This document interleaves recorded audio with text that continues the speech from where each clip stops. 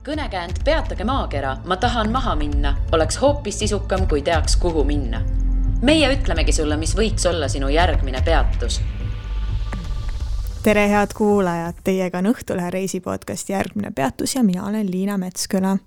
Täna räägime rasedana reisimisest ning meiega on teist korda lapseootel Piret Lauk-Ojov. Tere tulemast! Aitäh kutsumast! No, kui palju sa siis oled üldse rasedana reisinud? Kus ja mis nädalatel? Esimese lapsega, nüüd umbes juba 4 aastat tagasi, käisime päris palju reisimas. Käisime lähiriikides, Lätis, Leedus, Soomes, Rootsis, aga kaugematest kohtadest näiteks Madeiral, Küprosel, Hispaanias. Ja Madeiral siis käisimegi, kui rasedus oli poole peal, kuskil 24-25 nädalat, Küpros oli 30. nädalal ning Hispaania juba siis 34. nädalal. Ja nüüd teise rasedusega äsja tulime Sansibarilt ja sel hetkel oli rasedust kuskil 24 nädalat. Kui sa jäid esimest korda lapseootele, kas sul oli kohe teadmine, et võt nüüd hakkame reisima enne, kui laps saabub või see lihtsalt läks kuidagi loomulikult niimoodi? Ma ütleks, et see pigem oli täiesti loomulik ja võib-olla me olime ka esialgu natuke sellised naiivsed esmakordsed lapsevanemad, kes eeldasid ja lootsid, et meie elame nii, et meie elu nüüd väga palju ei muutu. Noh, tegelikkus on muidugi teine, aga me lihtsalt käisime samamoodi nagu enne. Aga ikkagi ma sain aru, et see naiivne lootus, et elate nii nagu enne, see ei läinud päris niimoodi. Absoluutselt, et ma arvan, et kõik teavad seda, et lastega reisimine ei ole päris seesama, mis kahekesi puhkamine. No tegelikult sa oled ju siin podcastis enne olnud, ma nüüd ei mäletagi, kas stiilis aasta tagasi, 1,5 aastat tagasi.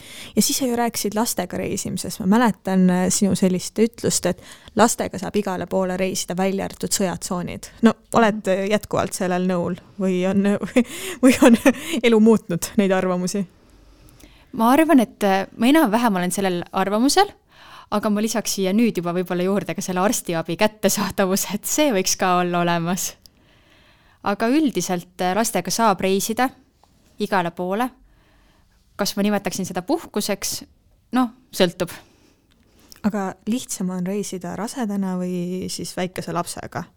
Sellepärast, et ma ei tea, kas sina just oled seda öelnud, aga ma olen siin podcastis mitme ema poolt kuulnud seda, et laps vajab nii pisikesena ainult ema lähedust, ema isa lähedust, midagi muud ei ole vaja. Nii et sellest johtuvalt siis küsimus, et kas rasedana või päris väikse lapsega on lihtsam?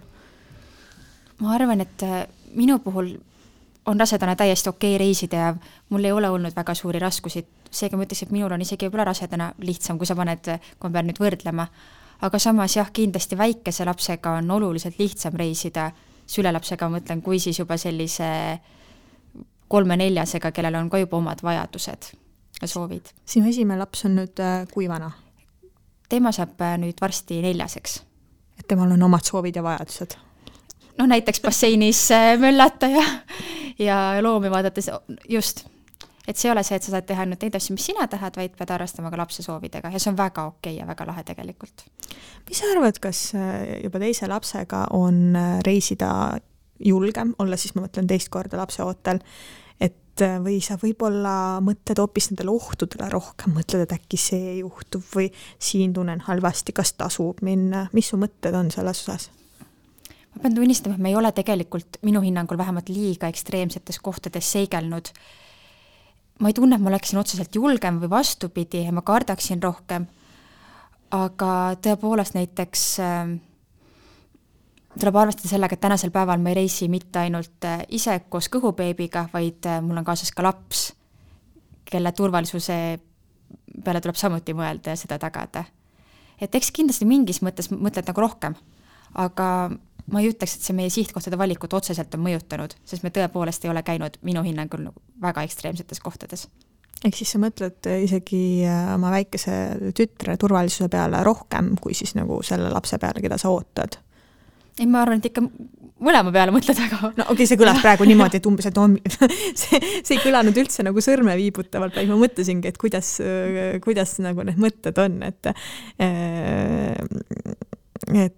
jah, näiteks minu jaoks on üks suur hirm, või ka just hirm, aga ma olen mõelnud viimasel ajal selle peale, et asi, mida juhtub küll väga harva, juhtub ka Euroopas igal pool, on lapseröövid. Seega näiteks ma ei lase mu 3-aastasel väga kaugele endast joosta näiteks tänava peal. Ma saan aru, et see on selline ülemõtlemine, et need asju tõepoolest statistiliselt juhtub väga vähe ja juhtub näiteks rohkem Itaalias kui statistiliselt näiteks Marokos, aga sellegi poolest, et sa mõtled nende asjade peale. Aga minu jaoks jah, üldiselt me ei ole sihtkohtade osas võib-olla nagu nii sellistes ekstreemsetes kohtades käinud, et me peaksime väga muretsema. See on vist emaks olemise tunnus, et sa kuidagi mõtled rohkem ja muretsed rohkem igasuguste asjade peale, mida sa enne ei osanud üldse teemasse võttagi. Absoluutselt. Et selline enne selline mõnus, oli natuke lihtsam kahtlemata käia. Mis transpordiga on kõige parem reisida raseduse ajal? Ja millega kõige kehvem? Ma arvan, et siin tuleb ikkagi mõelda sihtkoha peale. Et kui sa reisid näiteks Rootsi, siis mina isiklikult eelistaksin võib-olla minna lennuki kui laevaga, aga see sõltub loomulikult ju võimalustest ja valikutest, et kuidas kellegi jaoks. Aga on selge, et Kesk-Euroopasse või kaugemale sa ju bussi või rongiga ei lähe. No see oleks veel suurem piinamine. Absoluutselt. Kuigi samas näiteks ma kujutan, et võib-olla Itaalias olles oleks selline raudteetransport päris mugav. Et kahtlemata tuleb vaadata kõigepealt sihtkoha järgi. Jah, rääkides nendest sihtkohtades, mis sul siin on olnud viimasel ajal, siis loomulikult eelkõige me räägime täna lennukiga lendamisest. Mida tuleb arvestada, kui sa lähed rasedana lennukisse? Kui rasedana lennukisse minnes tuleb arvestada, et seal on teatud omad reeglid. Näiteks esmalt tasub mõelda selle peale, et kas sinu enda tervis on piisavalt tugev ja mida sinu sisetunne ütleb, et kas sa peaksid lendama. Et kui tõepoolest see sisetunne juba ütleb, et võib-olla ei ole mul tervis nüüd nii hea, et äkki ma nüüd ei lähe, et siis tasub seda kuulata ja samuti ka vastupidi. Ja lennufirmadel on samuti omad reeglid, et näiteks Air Baltic lubab pelgalt raseda kaardiga siis lennuki pardlale kuni näiteks 27. nädalani. Ja sealt edasi tuleb esitada siis arsti poolt inglisekeelne allkirjastatud tõend, et lendamine on sinu jaoks lubatud. Ja enamasti ei lubata lennuki pardale rasedaid alates 36. või 7. nädalast. 36. või 37. Mina arvasin, viimane kuu ehk siis enam-vähem. Mina kuidagi, mul oli silma jäänud, et kas see võiks olla kuskil 27. 28. nädal, sellepärast ma niivõrd imestasingi, et sa käisid Hispaanias 34. nädalal, mis on ka ju stiilis 1,5 kuud enne siis sünnitust. See tõepoolest oli selline täiesti vist enam-vähem viimane nädal veel lendamiseks. Miks sa läksid sinna? Oli nii head lennupiletid, et oli vaja minna või? Enam-vähem küll, jah. Et lihtsalt tahtsin väga minna, et kutsuti ja ei saanud ei öelda. Ja nii oligi. Kas mingit selline suurem mure oli ka, et ma ei tea, et võib-olla on see on tõesti nii viimane hetk, et kas tervis lubab, kas mul on hea olla seal, mis iganes?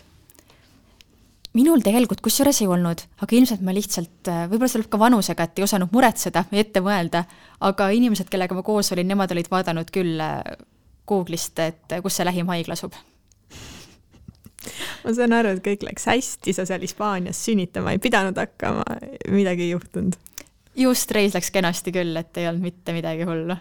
No enne sa ütlesid sellist asja, et siin paar küsimust tagasi, et sa pead hindama, kas su tervis on piisavalt tugev. Mis see tähendab, kas su tervis on piisavalt tugev? Kuidas ma seda hindan? Ma arvan, et võib-olla ise ei peakski seda hindama, et jätma selle ehk professionaalidele ehk arstile.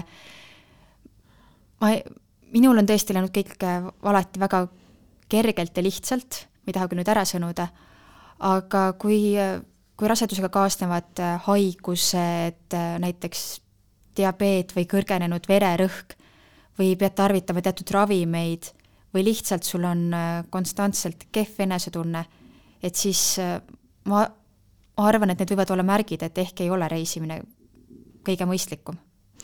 Näiteks, ma ei tea, tugisukad, olen kuulnud, et selline asi võiks olla rasedana reisides. Kas sina oled mingisuguseid selliseid tarvikuid kasutanud või vaadanud enda selle kohvri üle, mis ma täpselt kaasa võtan? Kusjuures tugisukkadest ma kuulsin ka alles nüüd enne Sansibari reisi. Ja vaat kui palju reisitud juba. Jah, just, et nüüd ma alles nendest kuulsin ja ostsin kaasa. Vot ei oska öelda, kas kuidagi tegid elu mugavamaks või mitte, aga kui arst ütles, et tuleb jalga panna, siis panin jalga. Aga ilmselt seda tõesti soovitatakse, et vereringet parandada ja tromboosi ohtu vähendada. Aga see on vist ka eelkõige pikematel reisidel või kuidas? Just öeldi jah, et alates seal 4 tundi, et võiks olla. Ja kusjuures need müüakse tegelikult ka lennujaama apteegis, et kui keegi eelnevalt on koju unustanud, siis saab sealt ka osta. Ja rasedakaart vist peab ka alati kaasas olema või mis sellega on? Just, rasedakaart tasuks alati kaasas hoida endaga ning samuti see arsti tõend, et sul on lubatud reisida, et siit kindlasti ikkagi ka lennuki peale lubataks. Sest kuigi näiteks tegelikult viimasel reisil mul ei oleks seda ametlikult pidanud veel olema, kuid lennujaama check-inis küsiti ja mul oli õnneks ette näidata, et mul on see nii-öelda tõend olemas. Mitmes nädal see siis oli, kui sul küsiti seda? Küsiti 24. nädalal. Aga nad oskasid ikkagi selles mõttes, et seda oli silmnähtavalt, et sul oli see kõht nii suur ees. Sul on praegu sellised riided, ega ma üle isegi ei märkaks, et... Ju nad seda oskasid küsida, aga see oli jah selline huvitav juhtum, et tegu ma saan aru, et oli Sansibari kõige pädevamate inimestega seal nii-öelda siis check-in'i seal gate'is, et oskasid seda küll küsida, aga kahjuks pagasid õigesse kohta saata ja muid asju nad ei osanud. Kõik ei suuda teha. Just. Oota, tähendab, saan ma õigesti aru, et seda küsiti sult Sansibaril, mitte Eestis, eks ju? Eestis sa said ilma probleemideta. Just. Ehk siis mis nädalas sa soovitad siis lõpuks, et oleks mingi arstitõend olemas? Sest ametlikult ju tegelikult ei pea olema. Täpselt. Tegelikult ma arvan, et seda ei ole väga raske küsida, et kui see kõht juba nii-öelda nähtaval enam-vähem on, et alates 20 nädal või kuidas siis kellegil. Et lähed ju nagunii sa käid ju regulaarsetel ülevaatustel, et siis arsti käest saadki seda paberit siis kas küsida või siis võid ka selle blanketi eelnevalt ise välja printida juba. Või siis kannad nii lohvakaid riideid, et keegi ei saaks aru. Kas üldse on sinu hinnangul põhjust rasedana lendama minnes muretseda? Ma arvan, et tegelikult päris uisapäisa ei tasu nii rasedana kui ka üldse reisima minna, tasubki vaadata enda tervislikku seisundit, et seda päris tõsiselt. Et kui sa tead, et sul on näiteks enneaegse sünnituse oht või raseduse katkemise oht või on olnud eelnevad probleeme, et siis tasub tõesti mõelda, et kas see on mõistlik. Mille üle sina oled kõige enam muretsenud, kui üldse? Ma saan aru, et esimese raseduse puhul sa lihtsalt läksid vooluga kaasa, aga muidu? Me tõesti ei ole tegelikult üleliia palju muretsenud ja ka Sansibarile minnes, ega me ei mõelnud väga, et mis ohud seal on. Ma tean, et seal võib olla malaariat, aga samas neid juhtumeid viimaste aastate jooksul ei ole olnud, seega me ka selliste asjade pärast ei muretsenud väga. Küll aga kohalikega suheldes sain aru, et arstiabi kättesaadavus tõenäoliselt on seal ikkagi väga-väga kehv. Et õnneks meil seda vaja nüüd katsetada ei olnud ja kindlasti turistide jaoks on see parem kui kohalike jaoks, kuid ka sellele tasub, ma usun, et mõelda. Sellest arstiabist ju tegelikult plaanisingi natuke rääkida, et kuivõrd sa üldse jälgid seda? Algselt vist ei jälginud, et oleks arstiabi kättesaadavus selline hea. Tõepoolest, et ma ei mõelnud selle peale esialgu, kuid kuna kõik minu reisid olid ka Euroopa piires, Madeira, Hispaania, et seal on see nagunii täiesti okeil tasemel, et selle peale ei pidanudki mõtlema. Kuid näiteks paraku Sansibaril hakkasin mõtlema kohalike peale, et Sansibar on tegelikult ikkagi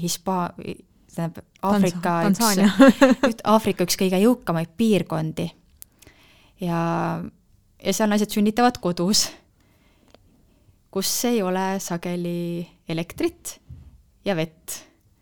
et me oleme ikkagi me oleme siin väga hästi. Oota, aga kas sa siis enne sinna Tansaaniasse minekut guugeldasid ka, et kuidas see arstiabi seal vajadusel on või sa lihtsalt hakkasid hiljem mõtlema sellele? Ma hakkasin tõepoolest alles hiljem mõtlema. Sest minu mõte oli see, et seal käivad ju igasugused inimesed, saksa pensionärid ja väikesed lapsed, et ju siis peab see okei olema. Ja ma usun, et tegelikult turistide jaoks ongi mingisugune, enam-vähem see olemas arstiabi, aga kohalikeni see jah ei jõua.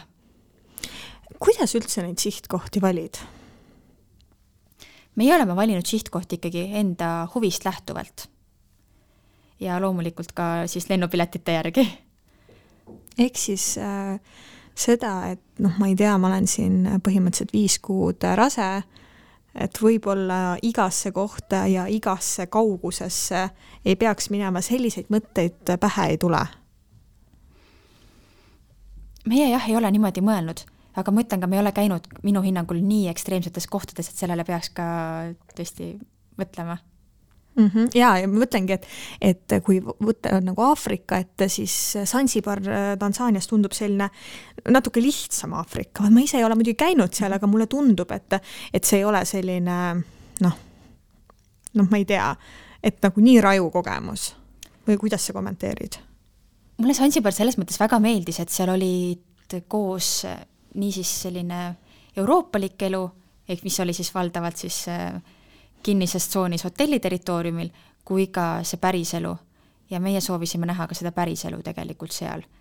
Ja pean tunnistama, et mul oli vahepeal isegi natuke halb tunne oli minna sealt oma hotelli territooriumilt välja, sa vaatad neid kohalikke elutingimusi ja sa mõtled, et need inimesed ei saa mitte kunagi isegi võib-olla näha, mis seal hotelli territooriumil on, et sul on olemas elekter, jooksev soe vesi, hea hommikusöök, puhtus, et su voodi ümber on putuka võrk, mis tundub nagu elementaarne meie jaoks, aga nende jaoks mitte.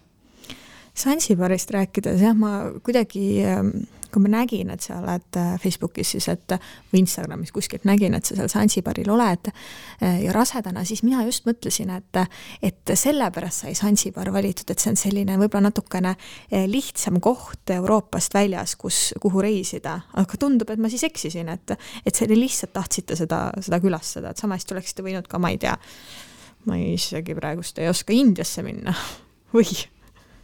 Ma usun tegelikult, et sellised Aasia poolt on ka teatud riike, kuhu kindlasti võib rasedana minna, et ei ole neid haigusi ja puhtuse hügieeniprobleeme seal nii palju. Samuti Zanzibar on täiesti selline, et sa võid saada seal väga kohaliku kogemuse, kui sa ööbidki rohkem niimoodi väiksemates kohtades, lihtsamates hotellides, samas sa võid olla ka täiesti luksusest ümbritsetud. Et Zanzibarilt sa leiad selle, mida sa ise otsid. Kas Zanzibarile mineku osas oli ka natuke rohkem hirme, et esimest korda ikkagi rasedana natuke kaugemale või olid absoluutselt ilma hirmudeta? Üldiselt meil neid hirme tegelikult ei olnud. Et me võtsime üsna rahulikult kõike. Kumb on suurem pabistaja, kas sina või mees? Või pole kumbki pabistaja? Me oleme pigem üsna rahulikud mõlemad, kuid kui juba mingi situatsioon on käes, näiteks kas või lapse haigused, siis pigem siis on lihtsalt tema natukene suurem muretseja. Kas koha peal tekkis ka mingisuguseid tervisemuresid või kõik läks väga, väga lihtsasti? Meil üldiselt läks kõik kergesti, et meil suuri probleeme ei olnud, tundsin küll ise väsimust, aga ma arvan, et see oli tingitud sellest kliimast lihtsalt. Aga tagasi tulles jah, siis see 3-aastane jäi veidikene haigeks, et tal oli tagasi tulles lennukis 38 palavik, et hakkasin 38-39. Et see oli natuke hirmutav kogemus. Ja ma ise võtsin sealt mingisuguse kõhubakteri kaasa, aga samas ma usun, et see käib kohati Aafrikaga kaasas ja sellised asju võib juhtuda ka Eestis. Ja palavikust me saime paari päevaga lahti. Et meil oli vahemaandumine Istanbulis, läksin apteeki, palusin Nurofeni ehk siis palaviku alandajat. See apteeker naeratas mulle, andis teise rohu, ütles, et see on parem kui Nurofen. Ja pean tunnistama, et oli tõesti, lapsel läks paari tunniga palavik alla enam tagasi tulnud. Nii et sa Zanzibari siis pigem rasedana soovitaksid, et see on selline okei koht? Ma arvan, et see on okei koht küll, kuhu minna. Ja ma ei ütleks, et see oleks oluliselt kuidagi moodi ekstreemse kogemus näiteks kui Egiptus või Türgi. Aga ülejäänud Tansaania? Me käisime ka Tansaania mandriosas, aga küll aga pelgalt kõige suuremas linnas, Dar es Salaamis. Ja seal esiteks ei ole väga midagi teha ja ma lihtsalt ei näe nagu mõtet, et sinna konkreetselt minna. Küll aga on Tansaania suur ja lai ja enamik käivad näiteks ka safaritel, mis võib olla väga kihvt kogemus, aga jah, et sellest meie loobusime igaks juhuks tervise tõttu. Ma just mõtlesingi, et vaata mingi ATV või mis seal kõik on, siis on mingisugune hästi künklik tee, vaata rasedana seal mingisugune hüppad. Absoluutselt, et me just ise mõtlesime ka selle peale, pluss teine asi, et kui 3-aastane sul kõrval on, et ma ei kujuta ette, kuidas tema oleks selle vastu pidanud ja lisaks natukene ikkagi mõtlesime ka arstiabi kättesaadavusele seal, et kui sa oled kusagil tõesti safaril, et mis seal võib juhtuda. Seega selles mõttes ikkagi see jäi meil tegemata, aga on põhjust tagasi minna. Kas peab olema mingisugune ekstra reisikindlustus ka, kui sa lähed rasedana? Et oled sa sellele tähelepanu pööranud? Minul endal on hetkel reisikindlustus läbi Coop Panga võetud, mis katab siis ära ka kõik minu pereliikmed. Ja see kehtib tegelikult kuni 27. või 28. nädalani. Ja sealt edasi tuleb teha reisides siis eraldi kindlustus. Et sellega on natukene keeruline. Nimelt minu andmetel pakub praegu ainult üks kindlustusselts Eestis kindlustust ka rasedatele ja see on siis LHV reisikindlustus, mis on 34. või 5. nädalani. Kujutan ette, et see võib olla päris kallis ka, kui nad on ainus ja selline üsna riski business on tegelikult seal lõpus ju reisida. Kusjuures tegelikult minu teada neil ei tule isegi eraldi märkida, et sa oled rase, vaid lihtsalt neil ongi need sellised tingimused. Et varasemalt reisides ma olen teinud kindlustuse läbi ühe rahvusvahelise kindlustusfirma Pupa ja kui praegu selle kohta guugeldada, siis enamasti Eesti foorumites tulebki välja, et soetatakse Pupa kindlustust. Kuid just teile uurisin, et see firma enam ei tööta, nii et sinna ei tasu pöörduda, et praegu on jah, siis Eestis üks firma ainult. Kas ämmaemand, kes sinuga tegeleb raseduse ajal, on ta alati toetanud kõiki sinu reise või on ka mõnikord näpuga viibutanud? No ma pean eelkõige silmas võib-olla neid lõpureise, ma ei tea, 34 nädalat Hispaania ja mis sul seal 30 oli vist Küpros, et mis tema arvab asjast? Tegelikult juba tahtsime Zanzibarile minna juba esimese lapsega 4 aastat tagasi ja siis see ämmaemand küll ütles, et ehk valiksite mulle veidi turvalisema piirkonna, näiteks Egiptuse. Ma nüüd ei ole kindel, kas Egiptus kuidagi moodi oleks turvalisem, aga siis meil tõesti jäi minemata. Aga muus osas, kuna mul ei ole olnud komplikatsioone, ma ei ole riskirase, siis ma sellist hukkamõistu küll ei ole kusagil tajunud. Võib-olla, ma mõtlen selle Egiptuse ja Tansaania, kumb on turvalisem teema osas, et võib-olla on asi selles, et Egiptus on lihtsalt eestlaste poolt nii ära käidud, et see tundub kuidagi turvalisem kui Tansaania. Mis sa arvad? See võib täiesti nii olla, kuid ma pean tunnistama, et Zanzibari olles ma mõtlesin küll, et ei ole võimalik, et eestlasi on vaid 1 miljon või eesti keelt kõnelevad inimesi ehk veel vähem, et lihtsalt tohutult palju oli näha eestlasi ja kuulda eesti keelt. No see on viimasele 2 aasta jooksul saanud selliseks hittkohaks ju, et 4 aastat tagasi ta kindlasti ei olnud nii. Tõepoolest, on küll niimoodi. Kuidas sinu pere on sellesse suhtunud, sest ma olen täiesti veendunud, et minu ema näiteks viibutaks küll sõrme, et kus sa lähed, et kuidas sinu pere ja sinu mehe pere on asjasse suhtunud? Sa käid ka väga erilistes kohtades, ma pean tunnistama. Ei, kui ma läheks Tansaaniasse näiteks rasedana, no 84 nädalat, ma arvan, et ma olen väga veendunud, et mu ema oleks natuke pahur. Ma arvan, et inimesed näitavadki muretsemisega oma hoolivust seda nad hoolivad ja Absoluutselt. hoiavad. Ja et eks loomulikult seda muretsemist on olnud ja ikka helistatakse ja küsitakse, kas te olete kohal, kuidas tervis on, et kui ma ei ole 3 tundi võib-olla Messengeris online olnud, sest mul lihtsalt ei ole internetti, siis tuleb telefonikõne, et kus sa oled, aga õnneks nad on juba harjunud. Ja toetavad pigem, sest te nagunii lähete. Jah, pigem on niimoodi.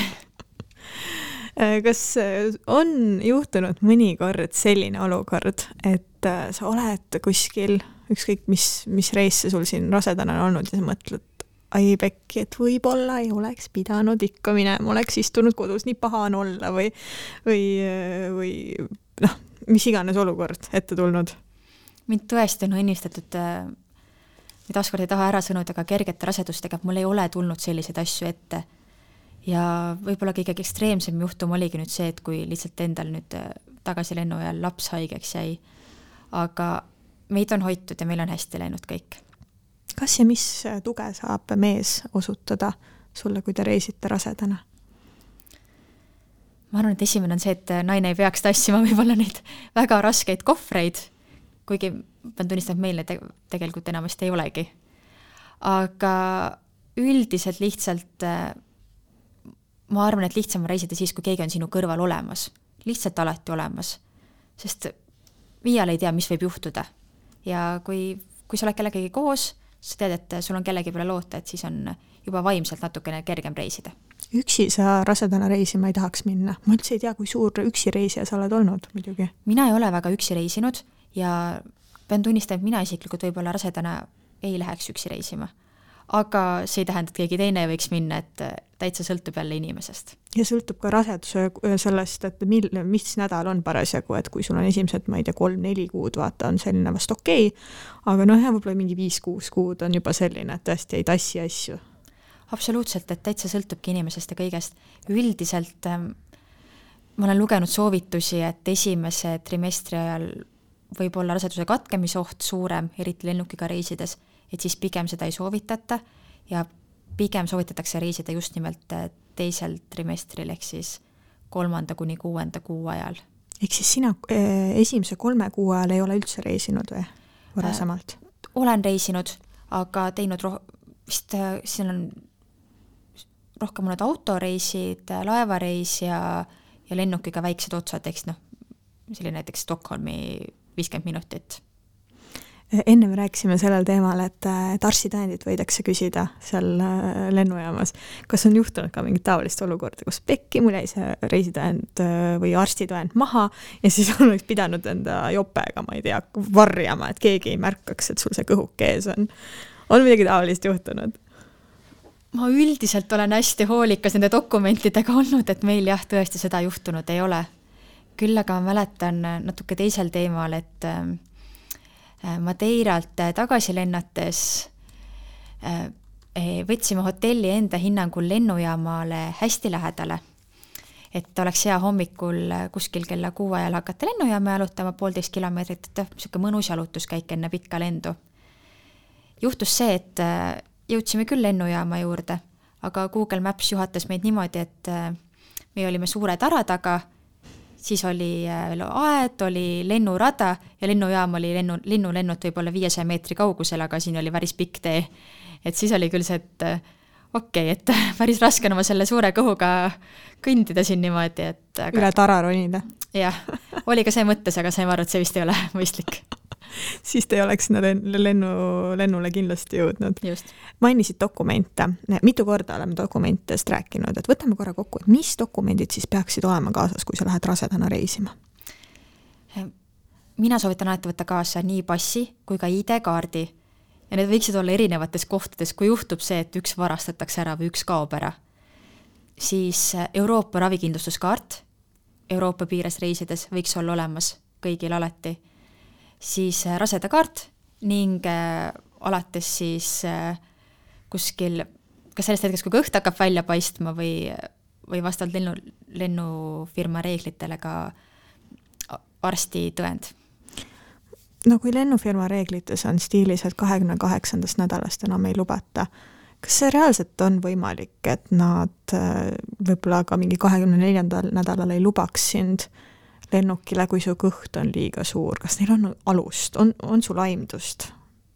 Kas, mis võib juhtuda, kui inimesel tõesti ei ole kaasas seda, sest öeldakse, et ei pea olema? Pean tunnistama, et ma arvan, et seal Tansaanias oleks võinud see juhtuda küll, sest nad olid selles osas väga korrektsed, aga ma usun, et see sõltub ikkagi inimestest, kes lennujaamas töötavad ja pigem ma eeldan, et ei jäeta kedagi maha. Aga vot ei tea, õnneks mul endal kogemust ei ole. Et ikkagi soovitame siin, et kui juba kõhuke on väljas, et siis võiks olla see olemas. Absoluutselt, sest selle võtmine ju tegelikult arsti käest ei ole raske ja minu käest on alati ikkagi üldiselt küsitud seda reisides. Kuivõrd rohkem peaks rasedana reisides oma reisi planeerima? Kui suur planeerija sa üldse oled? Ma ei ütleks, et tuleks kuidagi moodi nüüd oluliselt rohkem planeerida.